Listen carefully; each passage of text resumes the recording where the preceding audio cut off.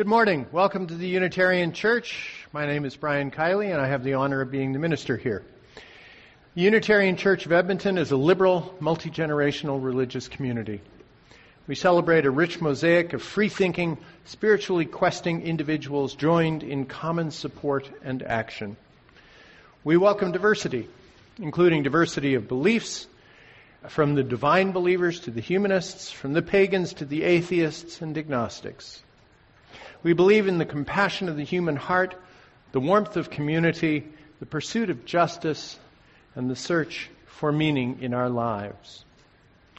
We gather with gratitude this morning on traditional Cree lands that are now part of Treaty 6 and shared by many nations. A treaty is an inheritance, a relationship, and a responsibility. May we be good neighbors to one another, good stewards to our planet, and good ancestors to all of our children. Well, you may have noticed that spring sprung this week, and so I've asked Allie Hamilton to introduce the service with the salute to the four directions. Could you all stand as you are willing and able, please, and turn to face the east, which will be this way. Hail, guardians of the watchtowers of the east, spirits of air, we invoke you and call you. Bring your gifts of warm breezes, green shoots, and fresh new life to guard the circle and to witness these rites. Hail and welcome. And if we could now turn to face the south. Hail, guardians of the watchtowers of the south, spirits of fire, we invoke you and call you. Bring your gifts of heat and passion, life-giving energy of the sun, to join this circle and to witness these rites. Hail and welcome. And turn to the west. Hail, guardians of the watchtowers of the west, spirits of water, we invoke you and call you. Bring your gifts of soothing and cleansing from gentle rains to raging seas, to join this circle and to witness these rites. Hail and welcome. And turn once more to the north. Hail, guardians of the watchtowers of the north, spirits of earth, we invoke you and call you. Bring your gifts of strength, permanence, and steadfast resilience to join this circle and to witness these rites. Hail and welcome. Thank you, Allie. Our opening hymn this morning is number 163. I'm sorry you all had a chance to sit down. Hymn number 163, For the Earth Forever Turning. I invite you to rise and sing as you're willing or able.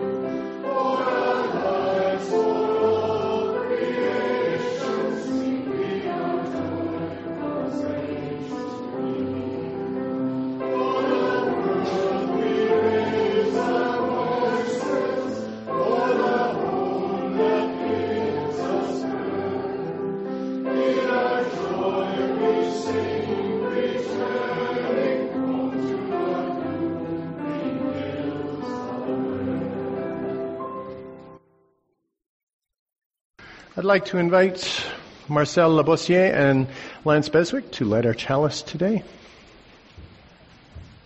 Love is the doctrine of this church. The quest for truth is its sacrament, and service is its prayer. To dwell together in peace, to seek knowledge and freedom, to serve human need, to the end that all souls shall grow in harmony with the divine. Thus do we covenant with each other and with God. I'd like to invite the children forward to light their chalice today. The youth are having a birthday celebration for two of their members, so they went, yeah, we're skipping this part. We're going straight to the party. Hi. I bet you're going to be the one who lights it.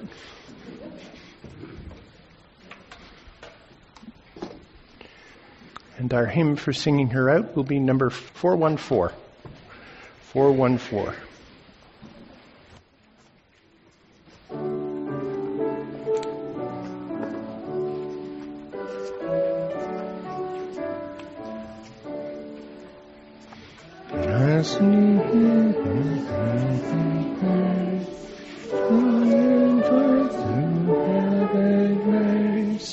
May the kindness which we learn light our hearts until we turn.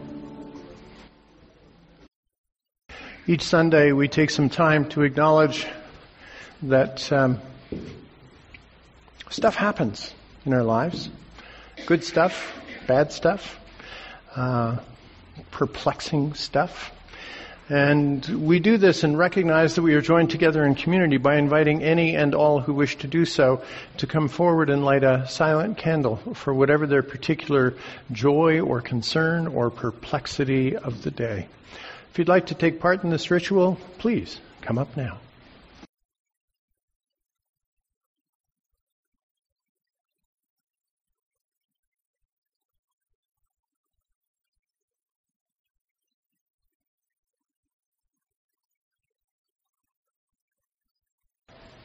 All of these joys, all these concerns remind us that we are tied together in human community, and they're all important. And as you know, sometimes we do spoken candles, but most of the time we do silent. But today I'm going to break the rules slightly to note that the Crawford clan has a brand new baby with us today. So, like, how old? 1 week. What's the name? What's the name?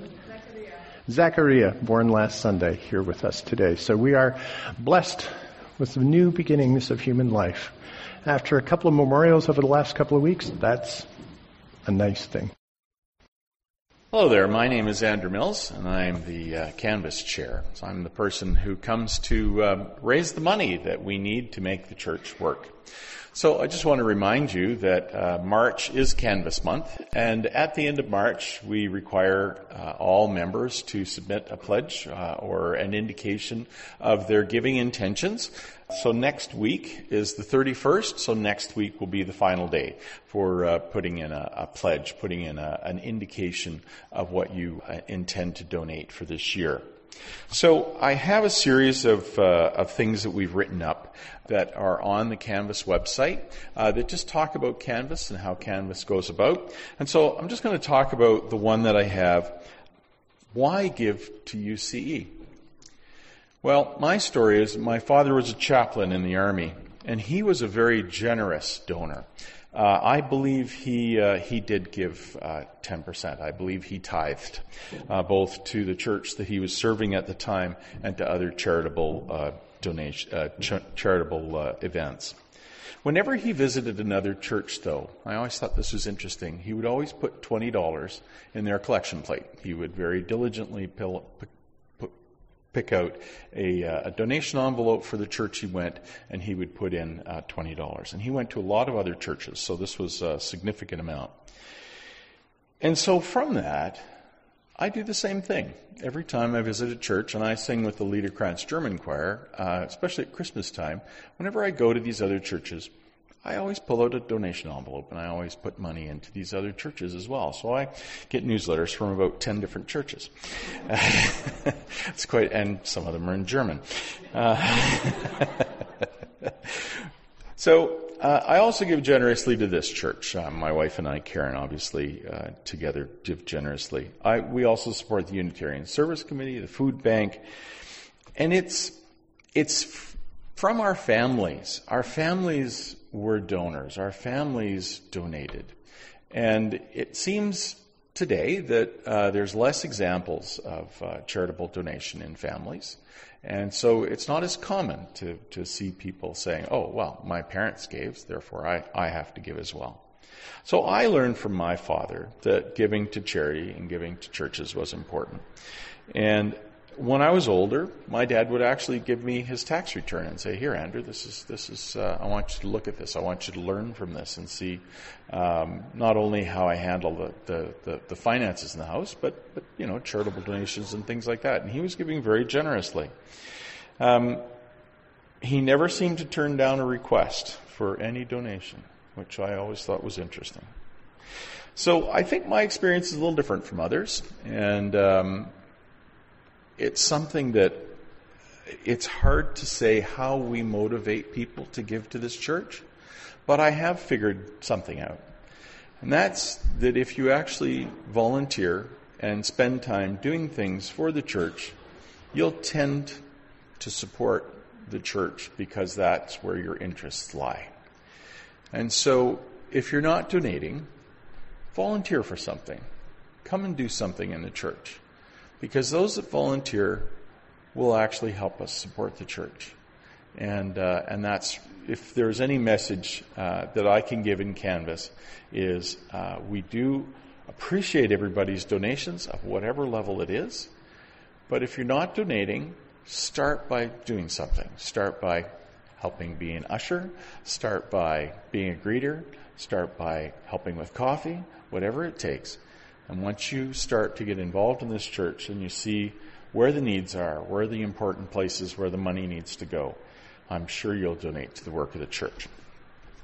So our community is a self-governing and self-supporting organization. We receive no money from the denomination. In fact, we support our denomination. We send money to them. They don't send money to us.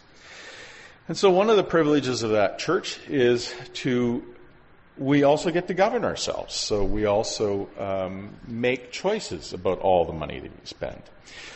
But in addition to supporting our own church, we also support other organizations. And we found that we can give half of our unidentified contributions in our offering to outside organizations. And this month, we're supporting the International Council of Unitarian Universalists, and there is a display in the lobby explaining who they are and what they do. So as we take the offering, first of all, take the pledge form in your hymn book that you were given in the way in, and if you haven't pledged, please fill that out. And secondly, please donate generously both to the work of this church and to support the International Council of Unitarian Universalists. As we receive the offering, would you please join in the song in your order of service?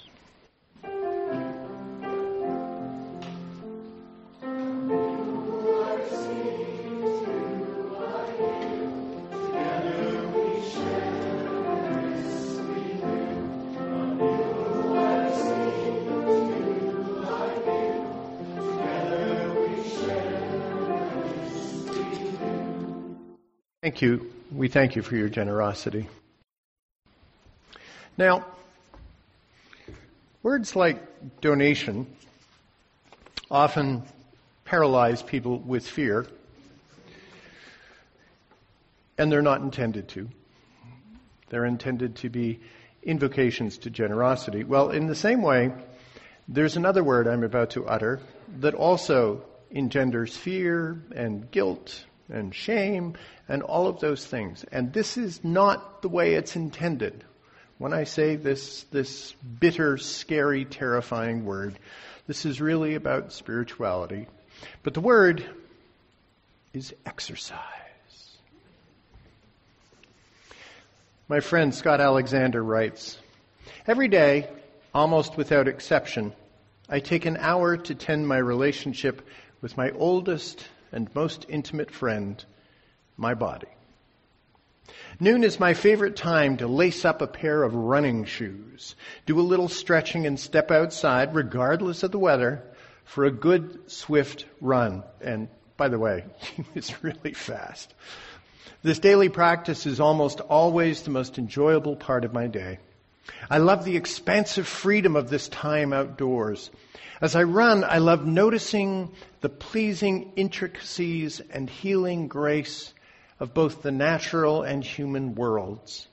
Sunlight kissing a passing cloud, the cormorant gracefully diving for a fish, children recklessly playing in the sand. I love the experience of feeling so physically present and alive. And I love the feeling when I have finished, that glow of both accomplishment and invigoration that enables me to return to my day with my body refreshed, my mind reawakened, my soul rejuvenated. Exercise enables me to meet the duties and demands of my day, relaxed, focused, alert, patient, and eager. Now, everyone knows that regular vigorous exercise offers a wide constellation of health benefits, as well as a general enhancement of personal well-being and enjoyment of life. But what makes it a spiritual practice? Isn't that, pardon the pun, stretching it a bit? I think not. A spiritual practice is any regular, intentional activity that serves to significantly deepen the quality and content of your relationship with the miracle of life. For me, running is a spiritual practice that connects me in deep, satisfying, and enriching ways with myself, other people, my world, and the day. The spiritual aspects of exercise are twofold. First, exercise has meditative and reflective dimensions. Many who exercise regularly report that their physical discipline helps them to achieve a state of mindful and meditative peace and calm. And second, I believe that the regular practice of physical exercise is crucial for establishing an overall spiritual right relation with myself, my world, and the other human beings I share it with.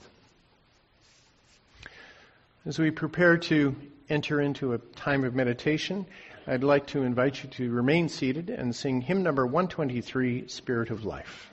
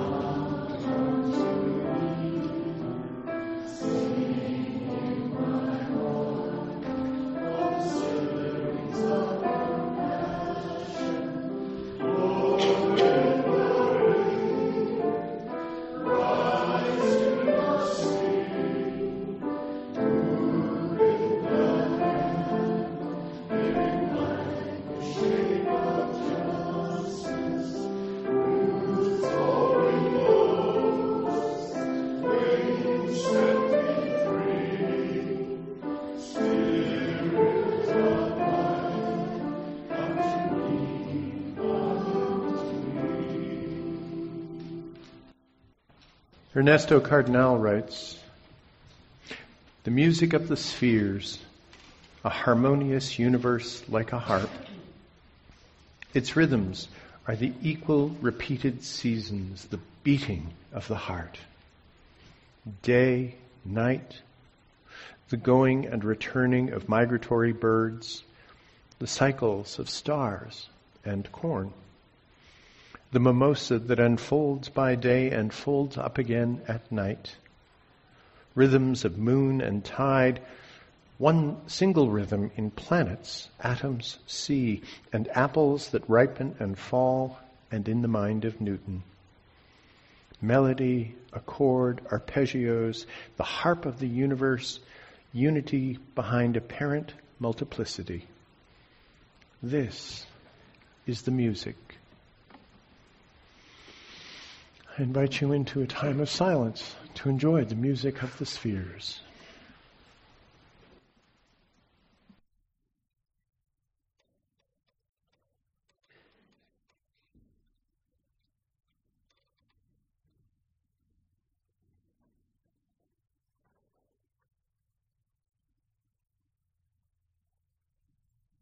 "30 years ago, our denomination published a spirituality curriculum for adults called On the Path.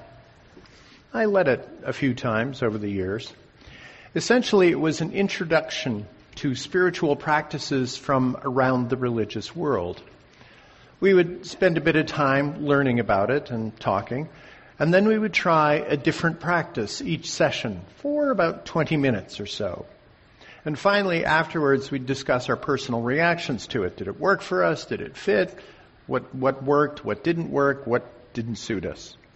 So one week we would do silent meditation for 20 minutes. Another, we might spend time writing a prayer. We did some journaling, Tai Chi, Buddhist walking meditation, hands-on art exploration, and music appreciation. The main point was to illustrate that virtually any activity, especially one with some calming quality, some repetitiveness, can become a spiritual practice.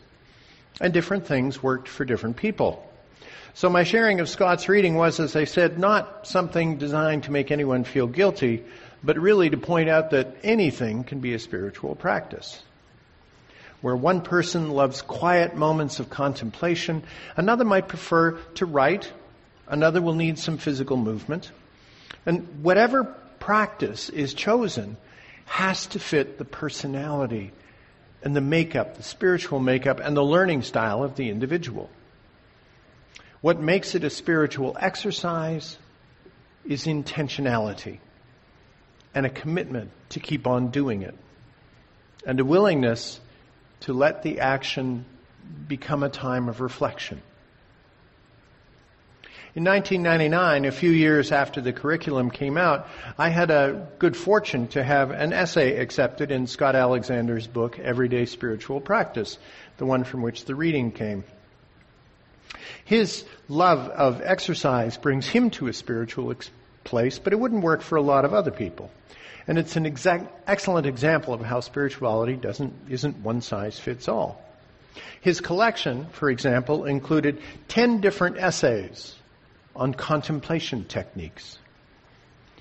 Kinds of quiet activities many of us will quietly, traditionally associate with spirituality. But there was a section on activity and another one on nourishment. There was one on the spirituality of relationships, another on the spiritual benefits of social justice, right action, and finally a section on creativity. Almost anything you do that satisfies and lifts your spirit can become a spiritual practice. I chose to read Scott's piece on exercise today because it's close to my heart.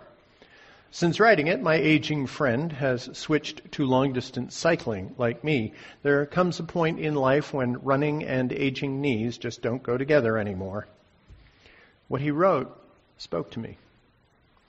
I've never been able to do the prolonged Zen sitting silent meditation. I tried during an optional early morning class in seminary, but I kept falling asleep. It was not meaningful, nor was it spiritual, but it was restful. Letting go of thought and letting everything not matter, that's not me.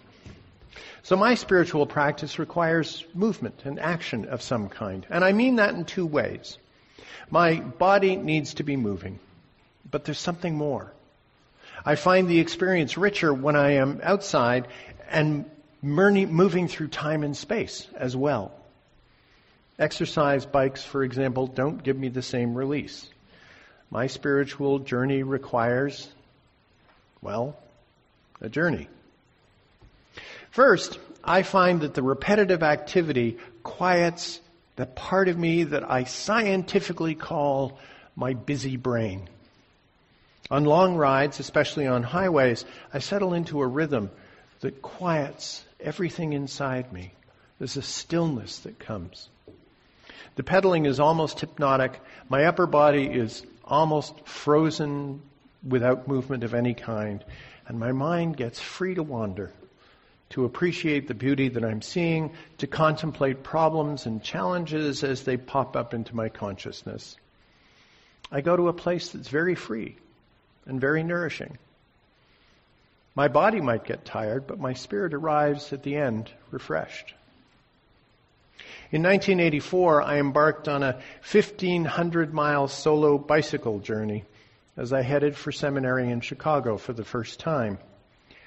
I suppose you could call it a pilgrimage, but actually what it was a way of I was terrified of the thought of going to graduate school. I was never an A student, and graduate school scared the pants off me, so I figured this would be a good distraction until I actually got there. But I kept a journal on the way, and here's an excerpt from the first couple of days. This gently winding mountain highway was a safe haven. The fir forest came up to within 10 yards of the 2-lane road, so it felt cozy and enclosed, like a safe cocoon of pine. It was a good way to begin my travels. I remember the utter silence of it compared to the rush of driving a car. Passing a lovely clearing on one side, I had a notion that with only 1 inch of rubber touching the ground, I was silently rolling through a scene without any sound at all, leaving no evidence of my passing. Even the deer 100 yards away barely noticed me. In a few moments, it would be as if I had never been there. Sometimes I like feeling small in the world, anonymous and unnoticed. Like most, I seek meaning and purpose in my life, but I'm quite comfortable also holding on to the reality. I'm pretty much a nothing. A fruit fly, here and gone in the blink of a celestial eye. And this does not make me feel sad.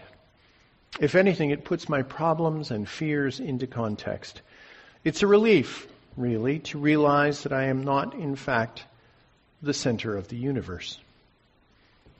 We overuse the word humbling these days, as any sports fan can tell you, but it's comforting to think that the weight of the world is not always on my shoulders. End of the passage. So for me, the spiritual journey is best served by making physical travel as well, but that might not work for you. In a broad range of religious expressions, there is the tradition of pilgrimage. It's a physical and a spiritual journey designed to a place of great significance in that tradition, and it's designed to engage your total concentration and maybe even be difficult, make you suffer a little bit. You have to work for it. The Reverend Fran Dearman, a long ago intern minister in this church, took a sabbatical leave to do the Christian-based Camino de Santiago, a 1,000-kilometer walk through France and Spain along an 1,100-year-old pilgrim trail, culminating at the shrine of Santiago de Compostela, the supposed burial place of St. James. The largest pilgrimage, of course, is the one to Mecca, a journey expected of all Muslims at least once in their lives, but there are many others in different religious traditions around the world. And these are spiritual forms that place practitioners literally on the path, a physical and meditation and a reminder of the old cliche that it's the journey, not the destination. But of course, for most of us, this concept of spiritual journey is far more metaphorical. A person doing sitting meditation only travels in their mind. A yoga practitioner might only move a foot or two. A soul who engages in prayer stays grounded in body while their praise and their petitions soar into another realm. The key point of the journey metaphor is not about distance. It's about time. It's about taking time. Deepening our spirituality takes time and an amount of dedication. These days of constant change, instant gratification, and shifting attitude towards commitment, we've entered a society where we have a habit of not giving much time to any one thing at all. If it's not quickly satisfying, many of us just drop it. Devoting one's time to any endeavor is, for some, an increasingly quaint notion. Now, I'm not lamenting that or standing up here as the old guy preacher railing against the evils of societal change. That's not something I do. Besides, those of you who know me, that my attention span is as short as anybody else's. I have no aspersions to cast. But I'm noticing the change. And I'm standing back and wondering how the people who are growing up in this day and age are going to connect with the Spirit. I'm sure they will, because that impulse is deeply ingrained in our very humanity. that need to connect with something outside ourselves, something greater than ourselves. It is a basic human need. So I'm sure they're going to find their way. I just don't know how they're going to find it these days. Now, even though I am a minister by profession, I've never been much into traditional spiritual forms. I don't pray terribly often. I don't do yoga or, as you have already heard, sit quietly ever. I used to get anxious that I wasn't good at this spirituality thing as I watched my more pious colleagues. But about the time Scott's book came out, I realized that I was probably more spiritual than I thought. And probably each one of you is as well. I'd simply been building my definition of spirituality on old, traditional, structured forms that had been fed to me in my childhood. What is spirituality, after all, but a means and a manner for us to connect to something outside ourselves, even if it's just lighting a candle every week? Scott writes, "Running connects me, indeed, satisfying and enriching ways with myself and other people, my world, and the day." Some people call that connection God, but others will call it nature or love. Some people find their fulfillment in acts of compassion or in stirring up the imagination of young students or in playing music. Some scientists marvel at the construction of an atom or the universe, and they find their sense of connection there. And who is to say they are right or wrong? Like religious beliefs, spirituality is in the soul of the beholder. Now, here's the thing. Sometimes an amazing spiritual experience just walks up, smacks you upside the head and says, "Pay attention." I bet it's happened to every one of us. Maybe it's witnessing childbirth or holding the hand of a dying person. Maybe it's encountering a magnificent, unexpected vista at sunset or connecting with another person on a level we never imagined we could. And maybe it's the deep satisfaction you get from picking a perfect tomato that you have grown by yourself. Most of the time, these magnificent moments of connection are there, but how often are we too preoccupied and too self-contained to actually notice? How many sunsets have we ignored? How many tomatoes are just lunch? How many times have we hurried past an opportunity to be present to someone? Truly present. Don't beat yourself up about that. I don't. Everybody does it. We get distracted and preoccupied. We have things to do. We get closed off some of the time in our lives. That happens. Besides, if we were in spiritual rapture all the time, well, it would get stale and uninspiring, and the laundry would never get done. The great moments of spiritual awakening and connection need to be few and far between. That is the great power. But that said, I think there is value in training and preparing ourselves to be able to recognize those moments when they come our way, to be open to them. That's what spiritual practice is for.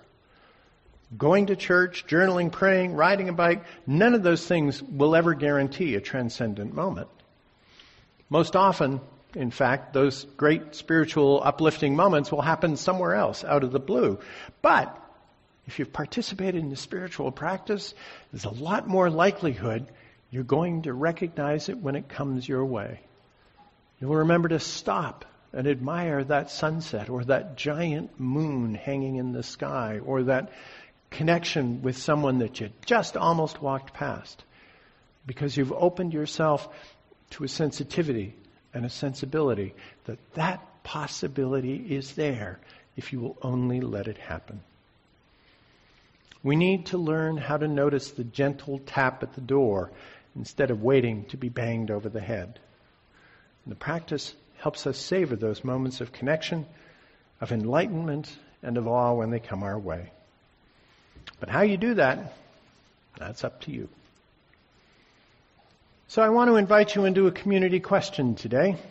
It's a very simple one. So for those of you who are visiting, we gather together in 2s, 3s, groups of 20, whatever you want to do, and take 3 to 5 minutes or so just to talk to one another, say hi to someone you don't know, and answer a simple question, sharing the time. And the question today is, how do you feed your spirit? Very simple. How do you feed your spirit? Go.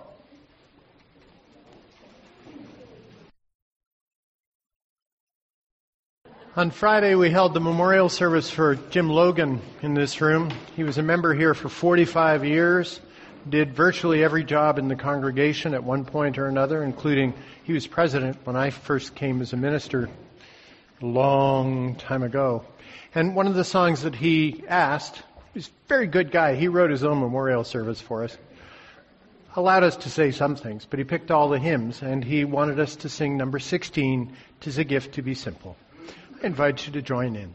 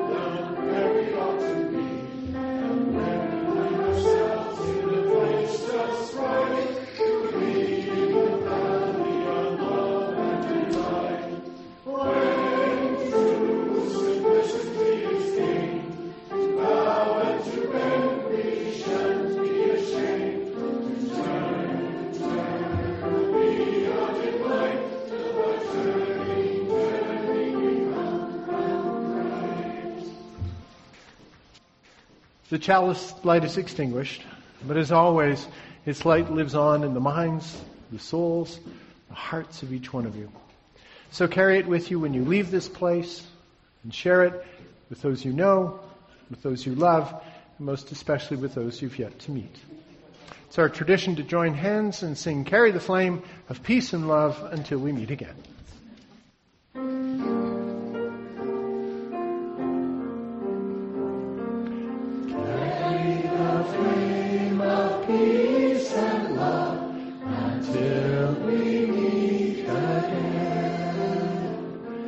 Carry the flame of peace and love until